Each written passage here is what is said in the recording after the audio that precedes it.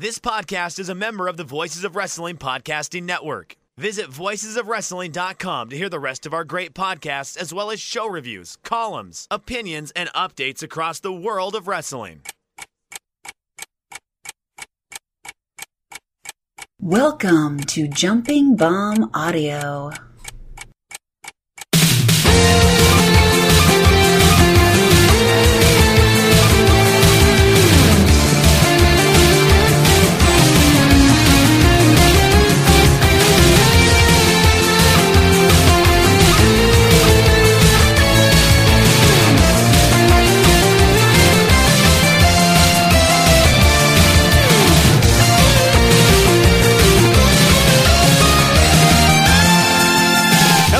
And welcome back to Jumping Bomb Audio, a podcast all about Joshi Pro Wrestling. I'm Aaron, and I am joined by a hurting Indiana fan. It's Taylor. Yes, hurting, but still enjoying March Madness. The start of March Madness this week. I've been double screening all week, so I've had basketball on one screen and Joshi wrestling on another. Really putting down the content, as they say. Getting the content into my brain. So it's been a fun and good week. Lots going on. I have not really watched any of it. I turned on. Okay, so as you probably know, Taylor, Kentucky, the winningest basketball program of all time. But I think if Kansas wins the title, they would pass Kentucky because Kentucky won 9 games this year. So I turned on the Kansas game because they were losing. And fulfilled a theory of mine that nothing good can happen in my life. And so, like, all the teams I hated lost, but I didn't watch. And then I turned on the Kansas game, and they came back and won. So, not watching anymore. I often get that feeling where I won't be watching something, it's happening the way I hope it will happen. So I go, oh, this is great. Either my team is winning or a team I don't like is losing. And the minute I turn it on, it switches, and it's like what's that scientific theory where if you look at something, it changes? I don't know what it is. I'm not a scientist, but there's a theory that if you look at something, it changes the state of it. And that's my theory, is that whenever I turn on a game that I want one result in, the minute I start looking at it, the result changes to what I don't want.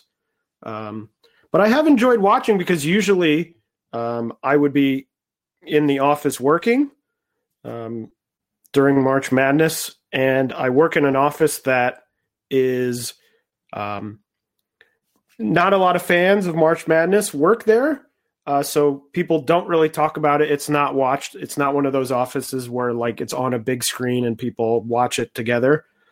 So I don't often get the opportunity to watch a lot of games, and I've gotten the opportunity this year because I'm working from home. So it has been a lot of fun to really. I think I've seen almost every game that has aired.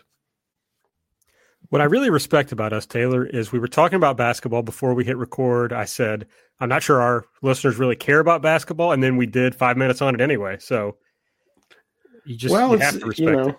Yeah. You know, that's what's happening. You asked me how I am, and I told you that's what I've been doing this week. You know, watching Stardom and Baylor basketball. the two things closest to God. Two great tastes that go great together. Is it? How's the weather in New York City this week? It hasn't been bad. It's been on the chilly side, although I think today it's like 50 in the 50s. Somewhat. So it's sort of, we're moving into spring weather, but we haven't quite gotten there. We've had a couple days recently that have been in the 30s and 40s. But pretty soon it will be the few weeks of time in New York where it's not insanely cold or incredibly brutally hot, where it's very nice to walk outside. So I'm looking forward to that very short 3-week window of time. Yeah, it's almost 70 here today, so it's very nice. I sat out in the yard for a little bit before we recorded, and it really improved my mood. But yeah, we have a similar thing in Kentucky where it's like spring is about, I don't know, 3 weeks long. Fall is about 3 weeks long. And the rest of the time is summer and winter. So, yes, I'm looking forward. But, it's been so cold that I don't mind if it's really hot. So anyway, basketball talk and weather talk. That's how we got this kicked off. Make sure you're following us on Twitter at JBombAudio. I'm at Aaron Like the Car. Taylor's at Tay Mainbow. You can subscribe to the show by just searching Jumping Bomb Audio on the podcast app of your choice, hitting subscribe, get these episodes as soon as they come out, generally every other Monday. I mean, I think that's how we've done it. Maybe one episode came out on a Tuesday, I think. But other than that, they all come out on Mondays. If you use the Apple Podcast app, please give us a 5-star rating and a review. And if you'd like to donate to the show, you can do so by going to redcircle.com/shows/jumping-bomb-audio. Taylor, we, I think, are going to have a sponsor soon. Yes, that is the don't Rumble. Say what it is. We don't want to get free advertising. Yes, they're not our sponsor yet.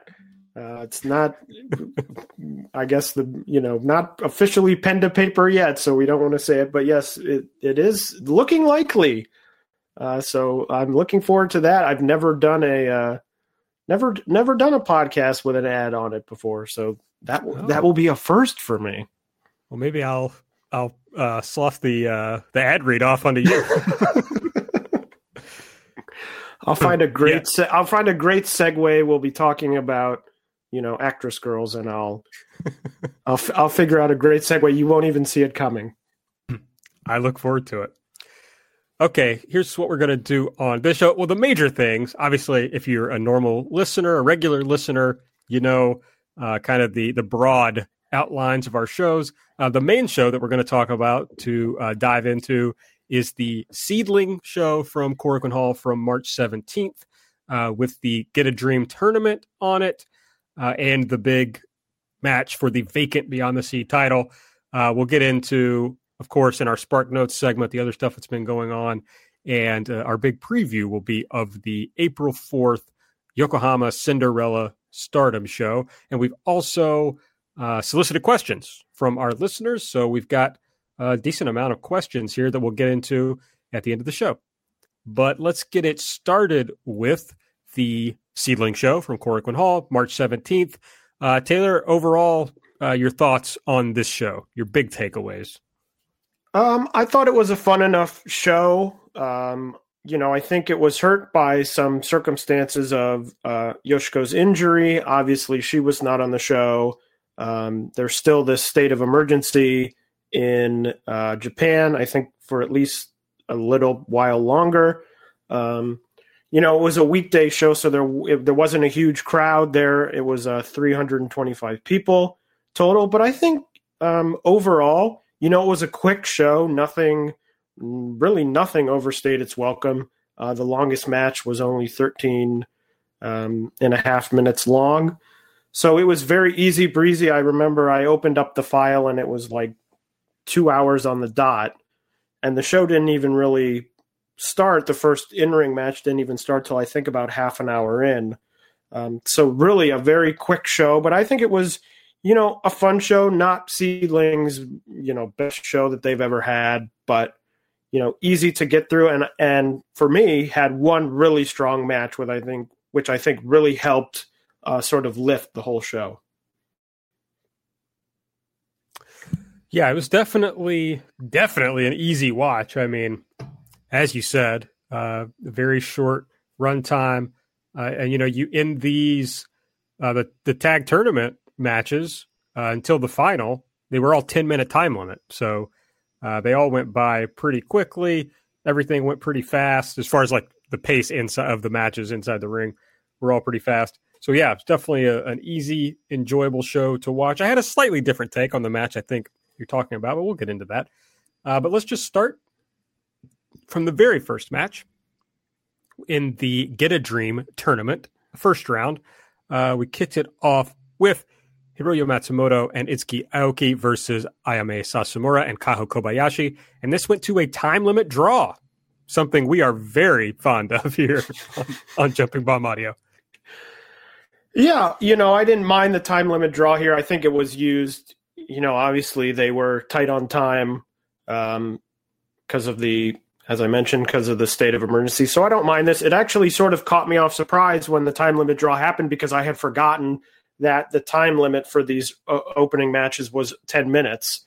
I don't really have too much to say about it. I thought it was a fine opening match, but nothing really stood out to me all that strongly. So overall, I think fine. I was more sort of interested in the fact that, with the time limit draw, that Makoto and Riko Kaiju went through. Hinori Hana and Riko Kawahata went through to the finals. So a little bit of friendly booking there to get, sort of a younger team into the finals, which I thought was a good decision. I really enjoyed this match a lot. Kaho Kobayashi, of course, pretty much always stands out, but I just loved how she really carried this match early on. Lots of energy. Her athleticism was on display. Then you had Hiroyo come in toward the end and pick it up with similar energy, but like in a more physical way. So it gave they were able to include a lot in these 10 minutes, I thought, like from a perspective of like doing different things. But it's hard to keep a fast pace, keep your energy high, but also keep it fresh and interesting for the whole time. And I thought they did a great job of that in the way that they used Kobayashi early in the match, Matsumoto late in the match. So I just really loved it. I hadn't been thinking about it, but when I heard, luckily from my very brilliant Japanese learning, when the announcer said "Ippon," I knew what was going on. But that's a joke. But I like this a lot more than you did, I believe. That's okay. The next Get a Dream tournament first round match, Chikayo Nagashima and Tsukushi Haruka defeated Arisa Nakajima and Nanai Takahashi, and we had Tsukushi pin Nanai, which I thought was a big deal. Yeah, an interesting match. It was contested under high-speed rules, which I think was a good sort of wrinkle to give the high-speed team an advantage against the current tag champions. And I thought this was a really fun match. I thought all of the high-speed, as we'll talk about shortly, I thought all the high-speed teams, high-speed goon matches were fun. Obviously, Tsukushi, one of my favorites. I think she's really great, really brings the energy in all her matches, and is exactly the type of perfect person for this sort of situation where you're doing these matches and they got to be fast and they got to have energy and you got to get everything in. So I really enjoyed it, and I was a little bit surprised by the result too, which I think was fun. So I overall thought this was a really great match. Well, I don't enjoy these matches as much as you do, which is fine. It definitely was a good way to mix things up a little bit. I thought that was one of the downfalls of the tournament, in that it's kind of hard to do a lot of different stuff in 10-minute matches, but I thought they all were kind of worked in a pretty similar style. And I think that made it, by the time you get to the final match, you're like, okay. Now it was nice, at least in the finals, you had a new team that we hadn't seen yet. But other than that, you're watching Nagashima and Tsukushi wrestle 3 times and wrestle a pretty similar style. So I think that hurt the tournament aspect of the show a little bit. Yeah, I think I sort of got more invested in the sort of the storyline of, for example, in this match, they were doing the high-speed rules. They got this advantage to help them beat the team. Then in the next match that they had against Makoto and Riko Kaiju, Tsukushi comes out at the beginning and says, "Oh, this should be under high-speed rules." And they go, "Nope, and it's not under high-speed rules." And to me, at that point, I thought, okay, so this is the way to give this team a loss, because they could say, well, we're a high-speed team and it wasn't under high-speed rules. And that's why we lost. But then, of course, they won, which was really surprising. So I feel like I was sort of more invested in the sort of story, the sort of overarching story of this team, beating the champions in their own type of match, then being forced into a regular match, still winning, and getting to the finals. So I can see that.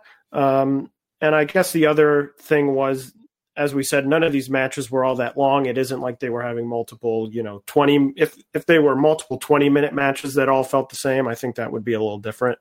But these were pretty quick, especially that third match, which was only less than 7 minutes long. So, I think I was a little higher on it than you were. Yeah, and I mean, I'm just being nitpicky. It wasn't like, oh, God, this show is awful or whatever. It was a good show. It was just, if I was thinking of ways to have made it better, that is one way I could have thought of it. But yeah, as you mentioned, Nagashima and Tsukushi defeated Makoto and Riko Kaiju. Tsukushi pinned Riko. So Tsukushi has both the pinfalls so far. Do you have anything else to say about that match? No, that's all. As I said, it was pretty short, so not too much to say about it. And then they finally get a brief respite, the Nagashima Tsukushi team, to rest up before the finals. And we had the match for the Beyond the Sea, the vacant Beyond the Sea title. Of course, as Taylor mentioned earlier, Yoshiko injured, out for a while. So they had to vacate the title. And the match to decide the new champion was contested between Asuka and Rina Yamashita. And in another pretty short match, Asuka gets the win and is your new Beyond the Sea champion. Yeah, I thought this was a really great match. I really enjoyed it. Obviously, not too long. It was only 13:30, so not really an epic encounter, but I thought it was really strong. One thing that really stood out to me in this match was, obviously, we've talked about week in and week out, how good Asuka is. Talked a lot about her offense, but I thought that she really bumped really well for Rina in this match. She took one early. I don't even remember what move it was on, but then she took a clothesline or a lariat late in the match and sort of flipped around that looked really, really good. So, really well-rounded. We talk about Asuka getting better all the time, and I think that's another aspect of her game that is continuing to improve, her ability to make her opponent look good as well. So really a match I really enjoyed. I was enjoying it. They had those the headbutt spots at the end, which really sort of bumped it up another notch for me. So overall, I thought it was a really great match, super fun, didn't overstay its welcome. I went 4.25 stars, so I really enjoyed it. I think it's just a me thing about this match. I thought it was a very good match. I've just kind of, and this wasn't that long, so, it didn't stick around too long to make me dislike it for sure. But I've just kind of fallen out of love with these, 50-50 back and forth, go to war matches. I've just been in a mood, I guess, where I want some, longer heat segments or something, more than just, hit my big move, you hit your big move, and let's just keep doing that until one of us wins, which is a fine thing, and sometimes it really fits the story of the match. But that's really all my criticism of the matches. They were both great. I love Asuka's fake dive, where she feints diving but flips back into the middle of the ring. When she came up, though, speaking of basketball talk, I thought she was going to do the Antoine Walker shimmy, and I was pretty disappointed that she didn't. Antoine Walker is very, very over in Japan, so I'm surprised that didn't happen. Yeah. He was really a cultural icon in Japan, so I couldn't decide. Frankly, I just thought the Antoine Walker thing would pop you, but I couldn't decide between whether she was going to do the Antoine Walker shimmy or the Bernie dance. Are you familiar with the Bernie? What is the Bernie? No, what is the Bernie dance? I might be familiar with it, but maybe not by the name the Bernie dance. Well, it's from Weekend at Bernie's. Oh no, I've never seen Weekend at Bernie's. So okay, well you don't have to have seen Weekend at Bernie's, but there was a popular. I don't know if it was popular. There was a rap song. God, it might have been 10 years ago at this point, and I think it's called "Do It Like Bernie." Moving Like Bernie is the name of the song. Okay, do you know the idea of Weekend at Bernie's? Yeah, it's that they have the dead guy in the wheelchair that they pretend he's not dead, right? They pretend he's alive. Right. Yes, they're pretending Bernie is alive. So the dance is like, well, there's a scene in the movie where he like kind of dances. And so the dance is like, imagine if you were dead but dancing. Anyway, that's all. Those are my thoughts on the match. Good cap of that match recap. That's all. Was this new gear for Asuka? I think it was. I haven't seen I think at least parts of it were old gear. I think the sort of, I don't know how to describe it, the top part of it may have been new, but it may have been just new stuff over other stuff she usually wears. But I don't think I've seen it before. I don't know if it is 100% new, if she's worn it anywhere else, but it was the first time I had seen it. I like gear. I'm a gear guy. And I was like, oh, cool new gear from Asuka. Asuka's so cool. That's like my favorite thing about her. She just comes off as very cool. Yeah, and for a big, for a big match for the title that she won, good to, get a little gear boost, make it feel like a big deal. For sure. Yeah, so Asuka's your new Beyond the Sea champion. Good move, I think. And presumably gives us an Asuka Yoshiko match down in the future.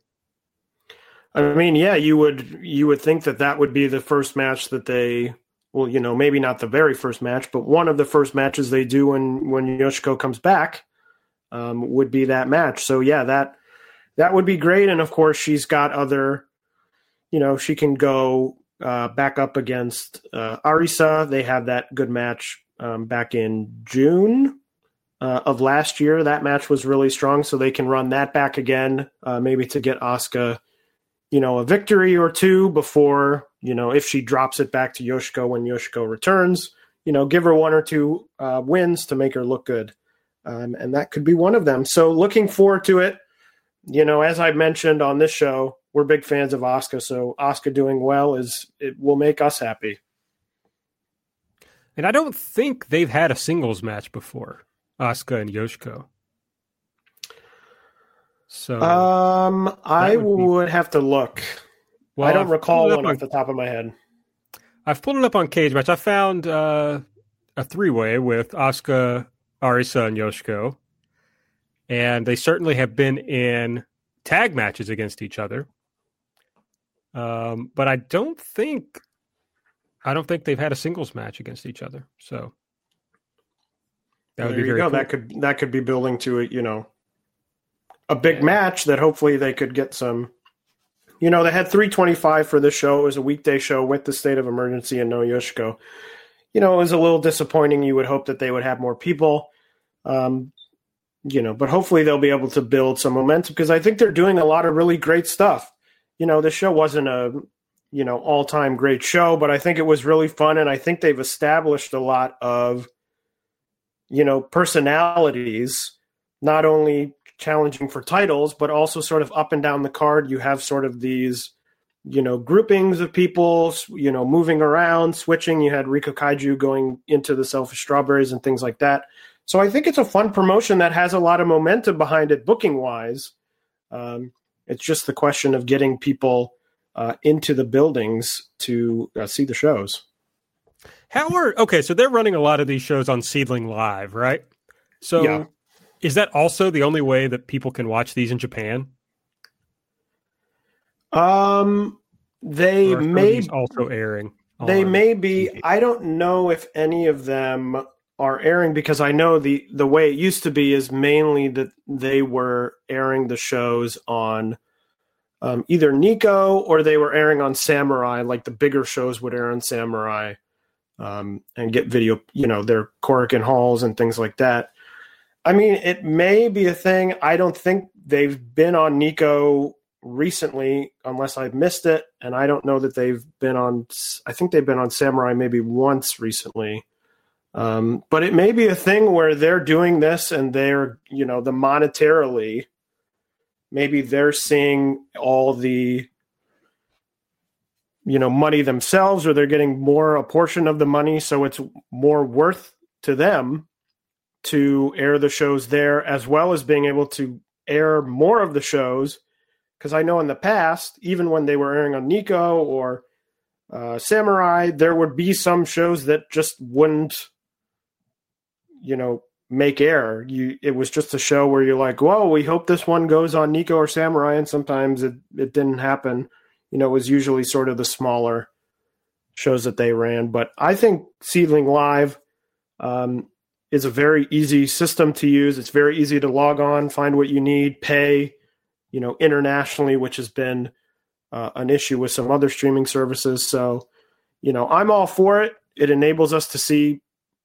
I don't think we've missed a SEAdLINNG show in quite a while. So I'm more than happy for them to keep running on SEAdLINNG Live.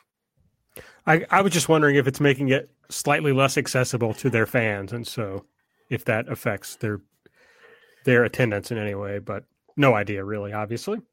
Yeah, and I don't know how they're doing. I mean, I know they've done some outreach, based on Yoshiko being on TikTok. I think they had a promotion at one show a couple of months ago that was, I think younger people under 18 or something got in for free, or, you could bring a friend or something like that. So they're clearly trying to reach out to that sort of market, those sort of people. I think younger fans as opposed to sort of older, longtime Joshi fans, which may take longer to get those people interested, to get those people watching, just based on, following someone on TikTok, For sure. Yeah, it's a lot easier to watch a TikTok than it is to go out to Korakuen Hall or whatever.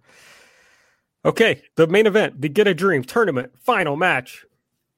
Honori Hana and Riko Kawahata win the tournament by defeating Chikayo Nagashima and Tsukushi Haruka.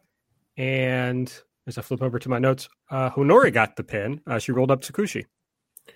Yeah, big win for the young team here. I like this match. I sort of like the grouping of Riko Kawahata and Honori Hana and Yumiko Hoda. I think it's sort of a fun team, interesting, not like a lot of the other things going on in SEAdLINNG. Big win for Honori Hana as we continue to sort of see how these rookies, these first SEAdLINNG rookies, will be handled in terms of their positioning on the card. For Honori Hana, it's now been about 15 months or so. Now, of course, SEAdLINNG didn't run for a number of those months because of the COVID stuff.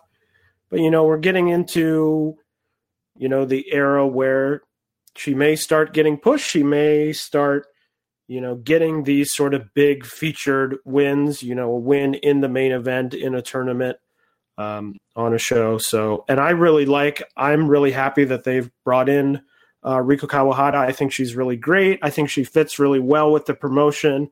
I hope she sticks around, whether they end up, just bringing her in sort of as a, guest spot, or if possibly they sign her to a contract and she becomes another member of the roster. We'll see.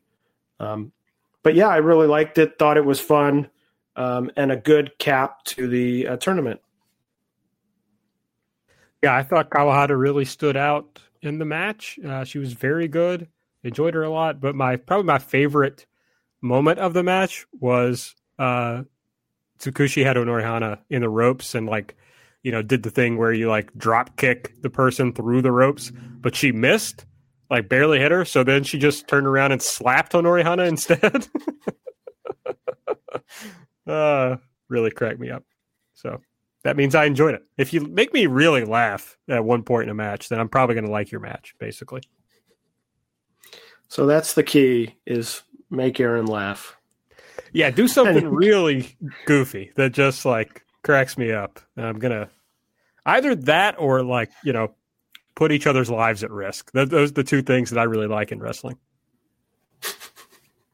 All right. That was the SEAdLINNG March 17th show. Any other thoughts before we move on to Spark Notes? No, fun show. Another good show for SEAdLINNG. And yeah. All right. Well, what's been going on elsewhere around the Joshi world? So Stardom has had a few shows. They had a few shows this weekend. Those shows aren't up yet on Stardom World, so I haven't seen any of those. They had the Korakuen Hall show, which had just happened when we taped our last episode, so we hadn't seen it. I watched it all. The 313, the 314 shows mostly set up for the big 4-4 Yokohama show. Himika and Maika defending their tag titles against Mina Shirakawa and Sayaka Nagi. And the artist match on the Korakuen, really the title matches with both champions retaining. It was largely, nothing really huge happening, but a lot of setup. They set up this Oedo Tai Stars 5-on-5 elimination match. But this is all stuff we'll talk about in the preview coming up for the 4-4 show. So, as I said, largely just setup happening there. This feels like a good time to tell this story, Taylor. I hate to tell too many of these stories, but it's funny. So, as you know, studying Japanese, and my teacher has lately decided that a good way for me to learn or to work on listening is she wants me to did I talk about this last time? Pick out promos from Joshi shows? So we didn't talk about it, but you messaged me and you said, what are good promos for me to use for this studying exercise? Right. Well, however many lessons ago, she found a video on YouTube that was building up to the Tom Julia match. And so there was a promo from after the tag match where Tom got the pinfall, and so she's like, oh, let's listen to this, and we went through it. But anyway, so they're harder to come across than you think, because it's I can't pick one off Stardom World because then I've got to explain how to log into this website and how to find this match, so I just found one on YouTube, and it was the one from after the Mayu Yoshiko match. But the punchline here is we're going through Mayu's part of this promo, and my teacher is she's like, wow, I'm really surprised. This Mayu, the level of Japanese she uses is an elementary to middle school level. So that was very funny, I thought. She would just leave out verbs sometime, do sentences with no verbs. You just kind of have to guess what she was getting at. Or a funny thing was she pretty much always speaks very casually, which is my understanding is that would be normal. But she randomly threw in this apparently insanely formal word for today, which you would normally just say ko. But she said honjitsu, which is apparently the most formal possible version of the word, just thrown in among all her very casual speech. So very funny. Yes, I sent. Did you? So I'm assuming you didn't end up. I sent you that All Japan women's training video. I'm assuming you didn't use that one. Well, I've been using, at my teacher's suggestion, post-match promos because the wrestlers are very tired, so they speak more slowly.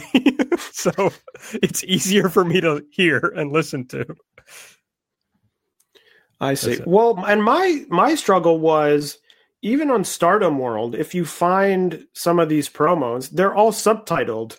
So unless you're going to sort of block the bottom of the screen, right, they're already sort of written out. And I did find a video, I think, as I was looking and thinking after you messaged me, I found one of All Japan promos, but they were also subtitled. So I was like, well, I don't want to send this to you with them already subtitled, because that's sort of what you're trying to do, and that would defeat the purpose to have the English sitting right there. Well, so I did send them to you. Somewhat, yes, but I'm also some of the Japanese I don't know, the words they're using or whatever, and so right. kind of learning things, but it's really more of basically, I think, we've been doing this for about 9 months. And I think she's just thinking, well, for the reasons I want to learn Japanese are not like, maybe I don't need as much of the formal stuff that comes from some of the books, that you study from. So she's like, maybe it would be more useful to me to learn like the weird shit wrestlers say, I guess, essentially. She's trying to get on your level. She's like, how do I get through to this guy? Yes. How can I possibly get him to learn anything? She also told me she's just been like, just for fun. Obviously, now that she's looked up some of these videos, she's getting a lot more recommendations on YouTube for like Joshi videos. And she said she's just been watching some just to try to have more of an idea of I guess, what I'm rambling on about during our lessons. It's a real Aaron shut the fuck up challenge that I'm failing. But it's like we're watching this promo and she's like, this was a very emotional speech. And I'm like, well, and so I have to tell her like the history of Yoshiko leaving Stardom and whatnot. It's like, I didn't really need to tell her that. I could just shut up. It would be better probably. Yes, but now she knows the history of the last 5 years of Joshi wrestling. Yes, she does. Well, it helped a little bit because, at things they're saying, she's like, oh, okay, now I see like what the point was of this. But the first thing was like Mayu says something about SEAdLINNG, and she's like, what is that? What does that mean? Like, let me tell you. Anyway, that's my little story. But carry on, Taylor. Yeah, so that's it for Stardom. Tokyo Joshi just had a show today, I think. I haven't seen it. I don't think it was not a major show, and it just happened. Sendai Girls had two very interesting shows on March 11th and March 12th. As we talked about last episode, Meiko Satomura returned to Sendai Girls on the 11th. She returned. She had a singles match with Dash Chizako, and she beat her. Meiko comes back, gets that win, gets her win back from, I guess, losing to Kaylee Ray in NXT UK. She also won the following night in a tag match with Kaoru, beating Chihiro Hashimoto and Manami. On a show that had 4 matches and had 2 time limit draws in 4 matches. So the time limit draw really is taking off in Joshi wrestling in popularity. Is there a big Sendai Girls defense squad out there of like why it's good actually that Meiko came back and beat Dasha then left? I don't know. There is, I think a lot of people. I think when the in-ring stuff is good, it can sort of cover up. A couple years ago, like when Sari was won the title from Chihiro. During that time when she was like the biggest deal in Joshi wrestling, I think a lot of it was like, wow, Sendai Girls is great because these they're putting together these matches that are really good. And at that point you can sort of go, the booking still back then wasn't all that strong, but you can sort of go, oh, well, the booking's not great, but these matches are really great. And you just watch the matches. Of course, now, their roster is sort of thinned out. Meiko's not there all the time. They've had some injuries and things. And so now there's really less of the defense of, oh, well, the booking's bad. Not even the defense, but sort of like I can watch Sendai Girls because even if the booking isn't great, I can still enjoy the matches. Now the matches aren't really, lighting the Joshi world on fire, and the booking is still very confusing and not really sensical. So I think it's sort of a double, but I think when people talk about this, like, oh, this booking is bad, a lot of people say, well, yeah, if they could get some good matches in the ring, that can sort of cover for their issues, but that is happening less.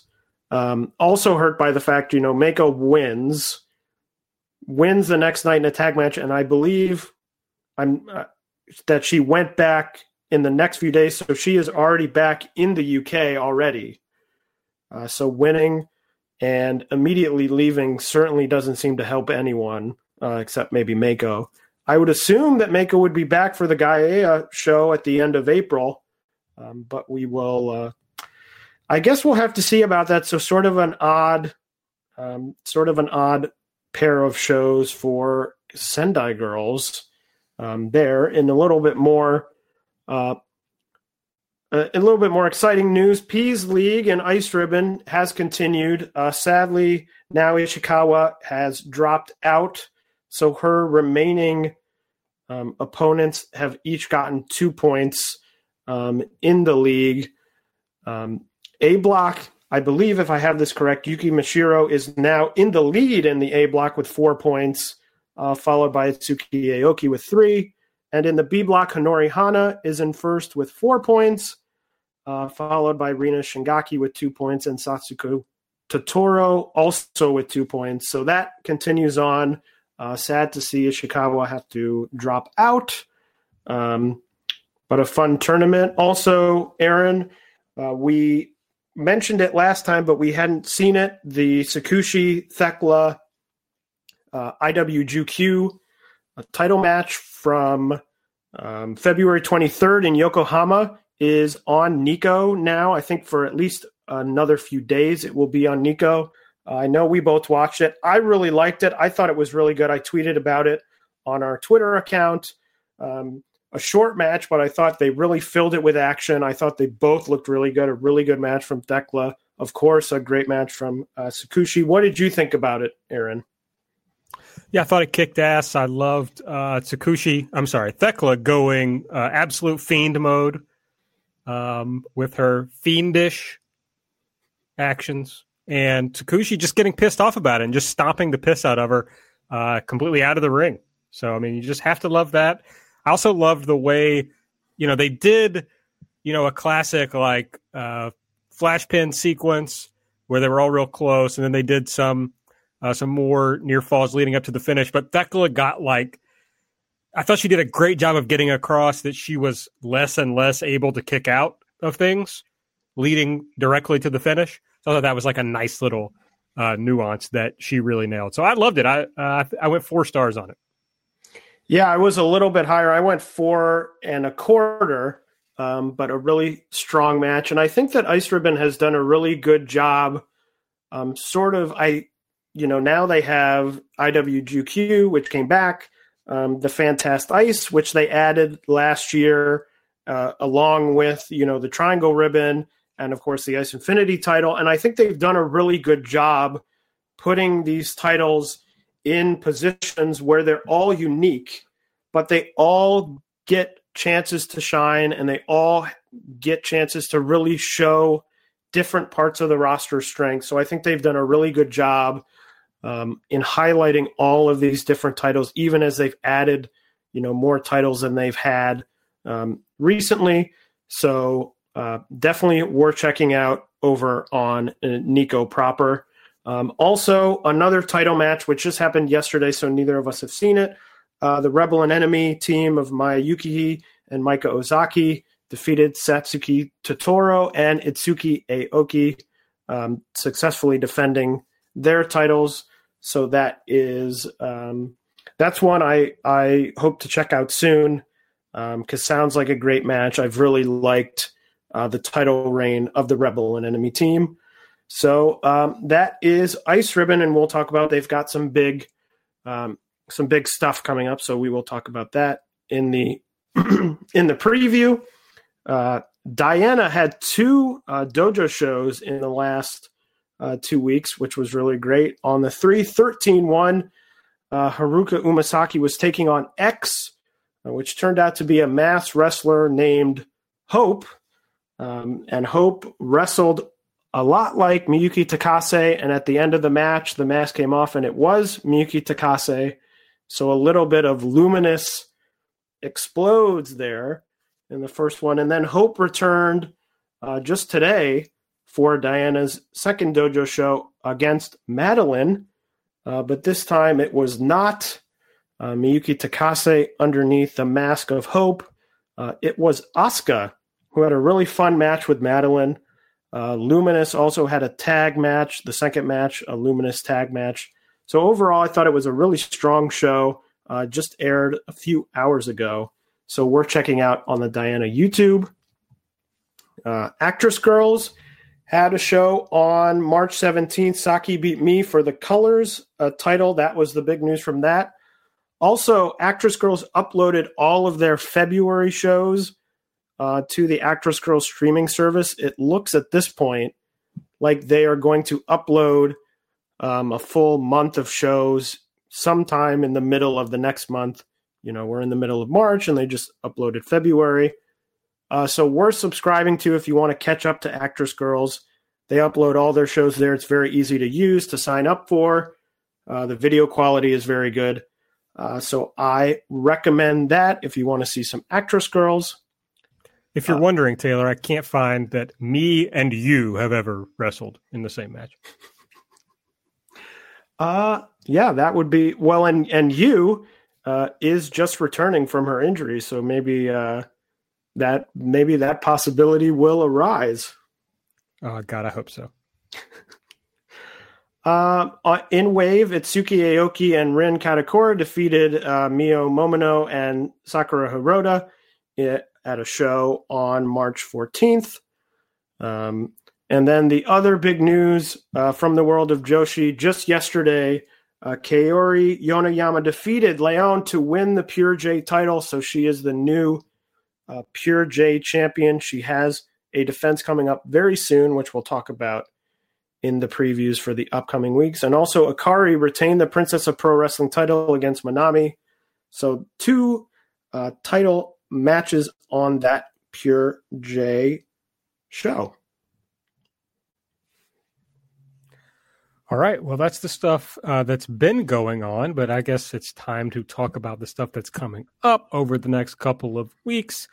We can kick it off with Stardom. They've got a few shows, rather, heading up into the big April 4 show. They'll be at Korakuen on March 26th. They've been building up this Artist of Stardom title match with the Cosmic Angels versus Queen's Quest. And then they'll be in Osaka for day and night shows on the 28th. The day show has the high speed title with Natsupoi taking on Starlight Kid in round 1 of the unit tournament. And then the night show is going to have the winner and losers match of the unit tournament. Yeah, and then we will head in. Oh, sorry. Go ahead. Some interesting title. I'm interested to see how that Korakuen does with really just the Artist title as the big match. There, in between they had a Korakuen on the 7th, a big show on March 3rd, and they have a big show on April 4th. So a lot of big shows going on. We'll be interested to see how the crowd looks for that one. Be careful talking about those crowd numbers. Okay. April 4th, Yokohama Cinderella. They'll be at Yokohama Budokan.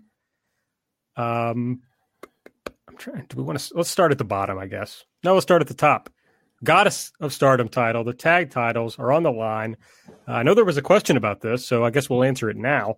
But yeah, Maika and Himeka defending against Julia and Shuri. What do you think about this one, Taylor?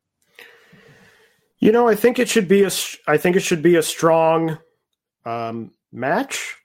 4 very talented competitors in a main event in a big spot.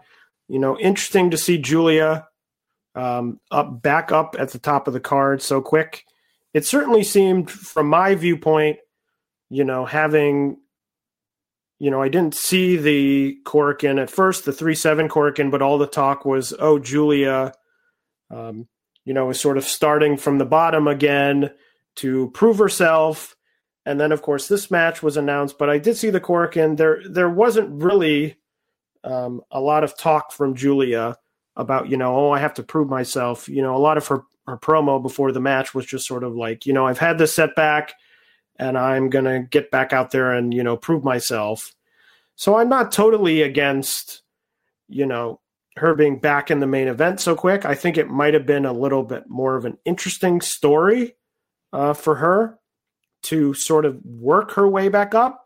But this is also a roster that is, they're running a lot of big shows. They ran a huge show at the beginning of March. They're running another big show in April, they have all of these Korakuens that they're running, and it's really a roster in terms of size and the need to have title matches and have big draws and get the crowds in, where I don't know that they could afford to have Julia, hanging around the bottom of the card for too long, because it may hurt you at a show like this in Yokohama, where you're trying to draw a good size crowd. So to me, not my preference as to sort of the Julia path back to the top of the mountain in Stardom, but I see it from just sort of a roster construction point that they need her as a number and as one of their big, reliable, top of the card people.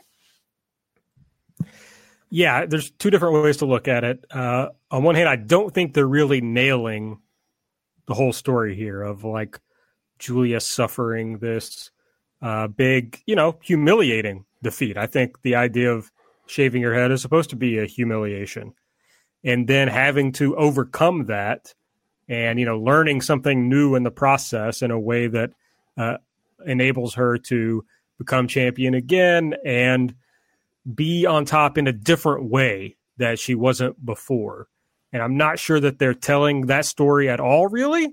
It's like more of the story of, it's important that it's also the story of Tom overcoming Julia after losing to her several times. And they continue to tell that story, but they don't really seem to be telling us, and maybe we'll see it, as we see Julia climb back towards title contention. Maybe we'll see, how this has changed her or how this has changed her motivation. But that's definitely not clear in any way at this point. So I think they're struggling to thread that needle. On the other hand, as you said, there was a question about what do we think about this main eventing the show. And it's like, look, if you can put Julia in main events, and it almost doesn't matter. She's the big star, and you can sell tickets, especially a title match and a 2-versus-2 match. You can sell tickets to see Julia. So I think it's a pretty fine way of using her. Now, you might say, okay, but you got these 2 other title matches, which we'll get to, and shouldn't one of those be the main event? And I think, yes, yes, they should be. I don't know that Julia coming off of this humiliating defeat in a tag title match should be the main event over those other 2. But clearly, Stardom and Bushiroad see Julia as their big star going forward, and they are going to do everything they can to highlight her above everyone else in this company. Well, and I think also a lot of this depends on the outcome of the outcome of this match. And the question is, it's a different story, and I guess it's a different set of circumstances. If Julia, and Shiri challenge for the tag titles, and let's say they lose, then you could say, oh, that's a continuation of the story. You could say, well, Micah and Himika sort of called them out at one of the recent shows. And you could say, oh, she lost again because she's not in the mindset, she's still affected by this, which, of course, it's a different story if Julia and Shuri win. Then the question really becomes, well, now there isn't a story because Julia, I understand that tag titles are not the top titles in Stardom, but they're still a title with someone else, Shuri, who is a fairly prominent part of this roster. Then the story is either not there, or you've got to tell a different story where Julia has bounced back, very quickly from this sort of defining defeat at one of your biggest shows that you've ever done. So I will be interested to see what the outcome of the match is, sort of from that booking perspective, to see whether they are interested in telling that story of Julia sort of having to reprove herself, or if that really wasn't their intention and they just need her at the top of the cards and they just want to get her back in a prominent position. Yeah, to me, the most likely outcome is that Julia just wins this and they just have her back in like a drawing position. And, now she's got a title again and they go about it that way. But I tend to agree with you. At least I think that's what you're saying, that's probably not the best way to go for like telling a satisfying pro wrestling story. Well, and it has a lot of sort of similarities with the Suzu Suzuki story in Ice Ribbon, and in terms of someone who's a champion for a long time and manages to hold the title for a while, and then loses, and then obviously Suzu didn't, it was just the title. But there's still the question of, you've lost your title. What is the path forward for this character, for this person? And, in Ice Ribbon, they've given Suzu this sort of hardcore match series, which is sort of, a way to get some interesting matches in, but is also a way to sort of expand this character of, she's lost and now she's going to branch out into something new to try and improve herself or try and, face down demons, whatever the story would be. Whereas if this, it's sort of, you lost your hair, you're like, I got to prove myself again. And here you are back in a title match, a month later, really, at your next big show, a month and a day. Later at your big show. So it's two different approaches. I much prefer the sort of story-based approach of Ice Ribbon, but we'll see what happens with this Stardom stuff. And we'll have the red belt match with Utami Hayashi defending against B. Priestley. I guess we should briefly mention that B. Priestley was involved in a big angle on the New Japan what's it called? What's the cup? It's called the New Japan Cup, right? Yeah, the New Japan Cup. I thought you were searching for the word show. No, I was searching for what the cup was. Yeah, the New Japan Cup. I was like, the New Japan show, the something cup. Yeah. New Japan Cup final. Will Ospreay, I think, won. I don't watch New Japan, but I think won, and then turned on B. Priestley. Like I said, he didn't need anything except the IWGP heavyweight title. So he gave B an os cutter, and that happened. So, and then I guess their next big show is the same day as this show, right? Yeah, on the 4th. Yeah. Right. So anyway, don't know where that's going, but B. Priestley was involved in that, so I thought I'd mention it. B is just like when she was the red belt champion before, is just so strongly booked. She just beats everyone. It's weird because I understand, and whether it's anybody's preference or not, if she's being featured on New Japan and she's walking around with your Stardom title, maybe that gets more eyeballs on Stardom. It would be hard to argue against that. But I don't know if this was a write-off or if it's a ruse and she's going to come back and do something to help Ospreay win the title match. But I don't know. It feels like, I don't know. I wouldn't be surprised if she wins, basically. It seems weird because Utami's just gotten this big win. She's her title reign is just kind of starting to come into its own. So I definitely would not have her lose at this point. But there may be a business argument for it. Yeah, I think, B, looking at her results now last night, I think she did lose. I think she lost in a match to the Cosmic Angels, a tag match to the Cosmic Angels, and then attacked Utami in her match, which was the next match, if I read the results correctly. But really, B has beaten really a number of very strongly booked people in this promotion over the last few weeks. And we talked about on the last show, or maybe the show before, this idea of, they're doing all these time limit draws, which are still happening. I think they had 2 this weekend. And, the case of, they're trying to build people for the big shows, and they don't want people losing all the time. So they're booking these time limit draws. But it clearly shows here where B has a title match coming up, and they have booked her very strong, beating a lot of very strong names. So it's possible for them to really flip that switch when they need. And so that argument for, here's why they're doing time limit draws. Also, we've now gotten past the big Budokan show, and the time limit draws have continued, which is another thing. But I just think when they want to book someone strong, when they need to book someone strong, they are more than capable of doing it. In terms of the results, I think it would be a big mistake to have B win. For me, no matter what happens with any of that New Japan stuff, I don't think relying on, B Priestley to walk out, if she still is involved, depending on her to walk out with the title and have people go, B Priestley has a title, I should check out Stardom. I think that that's sort of counting on fool's gold. B has been there now for a number of months, and there really is not, or there hadn't been until today, a lot of really talk about her involvement at all.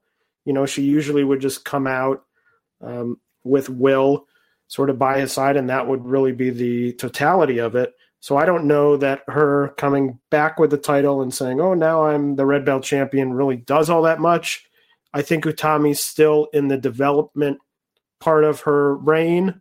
So I think taking it off her would be a mistake. And I think putting it on B would also not be a wise decision. So I could see it happening. Anything's possible. But if it were me, I would keep it on Utami 100%. Oh, yeah, I completely agree. But I've learned, now it's a different regime, but I've learned with this company to never doubt their interest in B Priestley winning matches you would not expect her to win.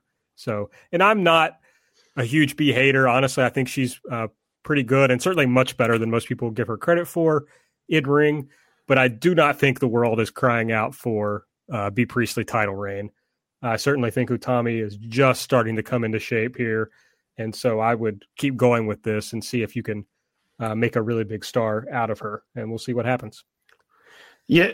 I think having her lose the title would cut the legs out from underneath her in terms of this reign. And I'm not sure where you would go with her as you're trying to sort of pump her into this, another star for the top of the card. I think that would really take her out of that position, and you would probably have to work her back up to that if she's going to lose the title here. I agree. And B has beaten Utami when B was red belt champion before. So good time for Utami to beat her, I would say. Next up is the white belt match, the Wonder of Stardom Championship. Tom getting her first defense against Natsupoi. Yeah, this was interesting. I don't know that I'm really crazy about Natsupoi winning the high-speed title and then immediately challenging for a different title. It just is a weird thing to me. I know I'm in the minority on that. I would have preferred to see her get at least a couple defenses, really establish her. With that belt, before Budokan happened, she was really the huge loss post in Stardom. She lost many, many times. She wins the high speed, and now she pins Tom, and she's getting a white belt. It just seems very up and down to me. She was sort of the loss post of DDM. Now she has a title. Now she wins one match, and she's challenging for another title. But again, it's like the Julia situation where they're doing a lot of big shows and they need constant challengers for these big matches. Tom needs a first opponent that will deliver a good match, which I know Natsupoi will, that she can beat easily and not really send that person spiraling back down the card, which is definitely Natsupoi. So I think it boils down to the same thing with Julia, where just the roster construction doesn't allow them for these perfect situations in terms of challengers, monthly challengers for these big titles. Yes, I think that makes a lot of sense. But I think Natsupoi's a fine challenger. It doesn't bother me. It's a good little match, and hopefully get Tom started off strongly on this run. So should be fun. And Natsupoi, she's not very consistent, but she's had some really great matches, primarily with Miyu Yamashita, but certainly capable of pulling out a really good match here. Yeah, I'm not concerned about the match quality. I think it will be very good. and it will be a good, as I said, it's a solid person for Tom to beat convincingly that, a win over them will make Tom look good and won't affect Natsupoi too much. And Natsupoi will have that first, I would think would have that first high-speed win over Starlight Kid, which is happening a few days prior. So that will help her. All right. And then we have the big, let's see, what did they say on the Stardom website? The Full War Illumination match. I love that. Stars versus Oedo Tai, 5 versus 5 elimination match. The loser must switch factions. So I assume this is like the unit disband match they had when Jungle Assault Nation was disbanded. And basically if you eliminate someone, then you get to leave the match and the other people remain. Oh, yes. You mean in terms of the rule set of the match? Yeah. Yeah. So, I was having a conversation with some folks about it's kind of weird for the last person in the match to lose.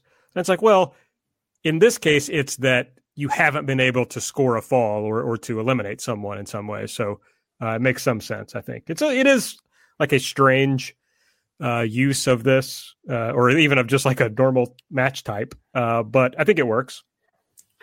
Yeah, and they did do it a while back when Tom switched out of Oedo Tai. I think that was the last time they had this stipulation in terms of switching factions. So they have done it. They have done it before, and to, I think, I would say pretty good success with Tom switching out of Oedo Tai. So hopefully they have, another success here. Yes. So I'm not exactly sure who all's in this match, looking on the website of the card. So the Stars team is Mayu Iwatani, Starlight Kid, Saya Ida, Hanan, and Gokigen Death. So I'm all there on that. The Oedo Tai team is Natsuko Tora, Saki Kashima, Konami, and then I think Ruaka and Hina. You think that's right? Yes, well, definitely Ruaka. It's the question of who's the fifth, and I think it is Hina because Rina and Hina just came back. Yeah, okay. Well, I don't know. This can go a few ways, I guess. It'll be disappointing if it's like Hanan loses and so she goes over to Oedo Tai. But it's Mayu's not going to Oedo Tai, right? Well, I was going to say, the story has been all these stars people. I'm not going to argue that, it's definitely going to be Mayu. I think that would certainly be interesting. And as you say, a little bit more interesting than sort of swapping these lower level people where it's sort of interesting, but you're like, okay, well, they're sort of, pin eaters or things like that. And you're just sort of swapping them from one place to the other. I think Maya would certainly be the most interesting switch. I would imagine if I had to bet, if I were putting money on it, it would be someone like Gokigen Death switching to Oedo Tai, someone of that stature. And I think that Gokigen Death would be sort of interesting in Oedo Tai. I would hope it wouldn't be, someone like Hanan, you're like, oh, could switch, but, I would like to see some of these lower card wrestlers stay on the star side, get a chance to work that way. We just had Ruaka switch over to Oedo Tai. So to me, I just hope it's someone who puts a little interest, especially in Oedo Tai, a unit that has gotten a little bit better in the recent weeks, but still, in my mind, struggles. They had a DQ loss last night at the show, so still sort of struggling with that perception that we've had, and I know a lot of people have had for a little while, of this sort of team of cheaters that doesn't really care if they win, and the fans have sort of disconnected with them a little, especially compared to, Oedo Tai at its height, which was very popular. So I'm just hoping for someone whoever switches to whatever side, I hope it's someone who can really give a lot of juice to whatever side, if they're going from stars to Oedo Tai or Oedo Tai to stars.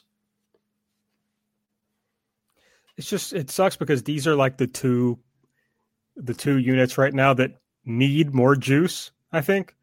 And so like swapping people out between these two really doesn't help that problem. And certainly like for Oedo Tai, they need like a more of a leader, who is more interesting. And yeah, unless it's Mayu Iwatani, they're not going to get it out of this bunch. So yeah, I don't know. I'm somewhat interested, but it just feels like this is not going to be satisfying however it ends. Yeah, unless they move. I mean, I guess they could try and move like Starlight Kid and see if they can, sort of boost her up a little bit more. Currently, she doesn't scream to me, switching to Oedo Tai and becoming the leader. But maybe you have some story where this is sort of the next step in her evolution where she switches to Oedo Tai and she becomes that leader somehow through whatever story you have or whatever character change. But yeah, I think I agree with you that these are sort of the two factions that need the most help, and one of them will be gaining help at the expense of the other. So not ideal. Not really an ideal format for you would ideally want to strengthen both of them at the same time. And then we have in the Unagi Sayaka trial series, another match. An extra match. The 8th match of the 7-match trial series. Unagi Sayaka versus Sayaka Mitani, who has also been booked very strongly of late. Yeah, and the trial series was, fairly successful. So it makes sense to me that they're sort of adding this extra match here at the end, lower on this card. I would imagine to get Saya on the big show and reestablish her with a win on a big show after she lost the red belt title match at Budokan. But I'm looking forward to this. I've actually really enjoyed, over the last few shows, watching the Stardom shows, have really enjoyed the Cosmic Angel stuff. I think it's fun. I think they're working hard, trying to get better. Obviously, they're not the top rung of the Stardom roster in terms of work rate, but I think that they're improving and they're a really fun team to watch. So I'm looking forward to this. Yeah, I might have to sign up for the old iSakura gimmick to watch this show, because this is airing live on Samurai, right? It is airing live on Samurai, so yes, you should be. Yes, I will certainly be doing that, watching it on Samurai. Yes. Okay. Next up, now the wrestler who just is in the second match of the big shows, Momo Watanabe versus Mina Shirakawa. By the way, it's Momo Watanabe's birthday today, Taylor. Should be a national holiday. A national holiday in Japan or in America? In America, of course. Okay, great. It should be a dual national holiday. It should be a worldwide holiday. Now that's a great idea. I really like where you're thinking, Taylor. I've got my Momo hoodie on today in celebration of her birthday. So happy birthday to Momo, who I'm sure is listening. Oh, I'm sure. And Aaron, do you think that she will celebrate her birthday with a big win at this big show? She fucking better. That's all I know. She needs a win coming off the loss to Nanai Takahashi. Yeah, she should win. Hopefully she does. Yeah, hopefully she does. Although I don't know, maybe they have, Mina win coming back off the broken nose. And at this point, I think anything's possible with Momo Watanabe. I have really no idea what they're doing with her, especially post Budokan, where she had the sort of big match with Nanai and now has, question mark. I guess at this point she could be the artist of Stardom title holder. But other than that, not too much happening with Momo. We got to get Momo to AEW, IMO. I mean, that would be great. She's a great wrestler. That would be good for me. I'm pro more good wrestlers in AEW.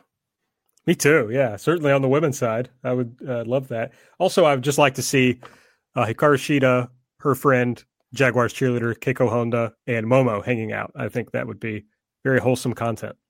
And Ryu Mizunami now, who's there. That's right. What do you think's going on with Mizunami? You think she's just sticking around in America for a while? Yeah, I think she's. I think she's staying. I don't think she had. I think the original plan was she was going to come before all the COVID stuff hit, and then obviously that all happened. So she figured she'd just hang around and do shows for SEAdLINNG and stuff like that. But I think she's probably going to be there, at least semi-permanently, if not really permanently. So, I would expect to see more of her. She was in the post-match video of the Britt Rosa match, so she is still there having lunch with Shida. So yeah, I expect to see her stick around, and I think she's a good piece for that division in terms of someone who doesn't need to be constantly challenging for a title, can lose to people, can beat people. So I mean, I think a really good pickup for AEW to keep her around. And then the first match on the card is a three-way match, and it involves Azumi and Lady C. So an interesting little matchup here. Yeah, three-way, I think designed to get Azumi a win after losing the high-speed title at the last big show. So, a standard Stardom opening match, getting someone who needs a win in the first match. All right, so this looks like a pretty good show to me. I'm interested in it. Certainly going to watch it on Samurai. So, yeah, not a bad show they've put together. Yeah, nice show. It'll be interesting to see. Now we will have a direct comparison for this show and their last Yokohama show to compare to see attendance-wise, to see if the crowds are, growing or, with Julie at the top of the card, just to see what's going on. But I think a fun show, at 4 good matches at the top, or at least 4 interesting matches I'm interested in. Interested to see the results, especially that Oedo Tai Stars match and the tag title match in the main event. So I'm looking forward to it as well. All right, well, what else is coming up over the next couple of weeks? So a lot of other stuff coming up. SEAdLINNG has a show on April 2nd, which will be celebrating Arisa Nakajima's birthday, which is April 6th. They just announced the main event of that show today. Arisa Nakajima, Nagisa Nosaki, and Hanako Nakamori against Hiroya Matsumoto, Makoto, and Dash Chizako. So that should be a fun match. Looking forward to that. Oz has a big Korakuen Hall show coming up. They've been building to this show for a while. The 2 big matches, the 2 big title matches, Mayumi Ozaki going up against Sonoko Kato, who won that tournament, or that little, the tag match that turned into the singles match, the Magic 10. And then the tag title match will be Kakeru Sekiguchi and Kaho Kobayashi against Kaori Yonayama and the returning Yu. So Yu returning from injury. Good to see her back and here in the title picture. Tokyo Joshi has an interesting 2 weeks coming up. They have a show on the 27th, which will have no Maki Itoh. Maki Itoh held a little press conference when she returned from Japan. She is still in quarantine, so she will not be on that March 27th show. On April 1st, Tokyo Joshi trying out a new format, Tokyo Joshi Inspiration, which are going to be shorter shows, around 1 hour, with only a handful of matches. This one has 3 matches: Mizuki versus Miyu Watanabe, Rika Tatsumi versus Raku, and in the main event, an interesting match, Akari Noah against Rina Yamashita in a hardcore match. Aaron, how do you feel about these? This idea of these shorter shows with only a handful of matches? I know that you're a short show kind of guy. Yeah, I love it. No show should be over 2 hours, and 1 hour is even better. Absolutely fascinated to see Hikari Noah versus Rina Yamashita. Yamashita doesn't quite fit what I would normally think of as a Tokyo Joshi Pro wrestler. So very fun. Yeah, and then Tokyo Joshi has a show on April 3rd, and on April 4th, they are doing a women-only show. So I really like seeing Tokyo Joshi trying these new things, trying new show formats, trying to get women into their shows. I think that's an important thing to increase the Joshi fandom, which I think is something that we all hope for. You know, the more fans of Joshi there are, the more Joshi we get. So it's a win-win for everyone. Ice Ribbon also has a Korakuen coming up on March 27th. A lot of big matches. The Triangle Ribbon will be defended. Ram Kaichou against Uno Matsuya and Ibuki Hoshi. Risa Sera, Akane Fujita, and Miko Aono against Cherry, Teihonma, and Thekla. That's a fun match. Suzu Suzuki will have her second match in her 7-match hardcore series that we were just talking about against Takashi Sasaki from Freedoms. Hiroya Matsumoto and Kurumi Hiragi against Hamiko Hoshi and Mochi Miyagi. And finally, in the main event for the Ice Infinity title, Tsukasha Fujimoto against Maya Yukihei. That should be an excellent match. Two of the best wrestlers, not only in Ice Ribbon, but in all of Joshi. Tsukasha Fujimoto already having a great year, a number of great matches, highlighted by that title win against Suzu Suzuki earlier in the year. So I'm really looking forward to that one. Diana will be doing a show on March 28th, which will be produced by Asuka. Madeline versus Kikutaro. Kikutaro returning after his very infamous run in Stardom, in the Stardom Rumble.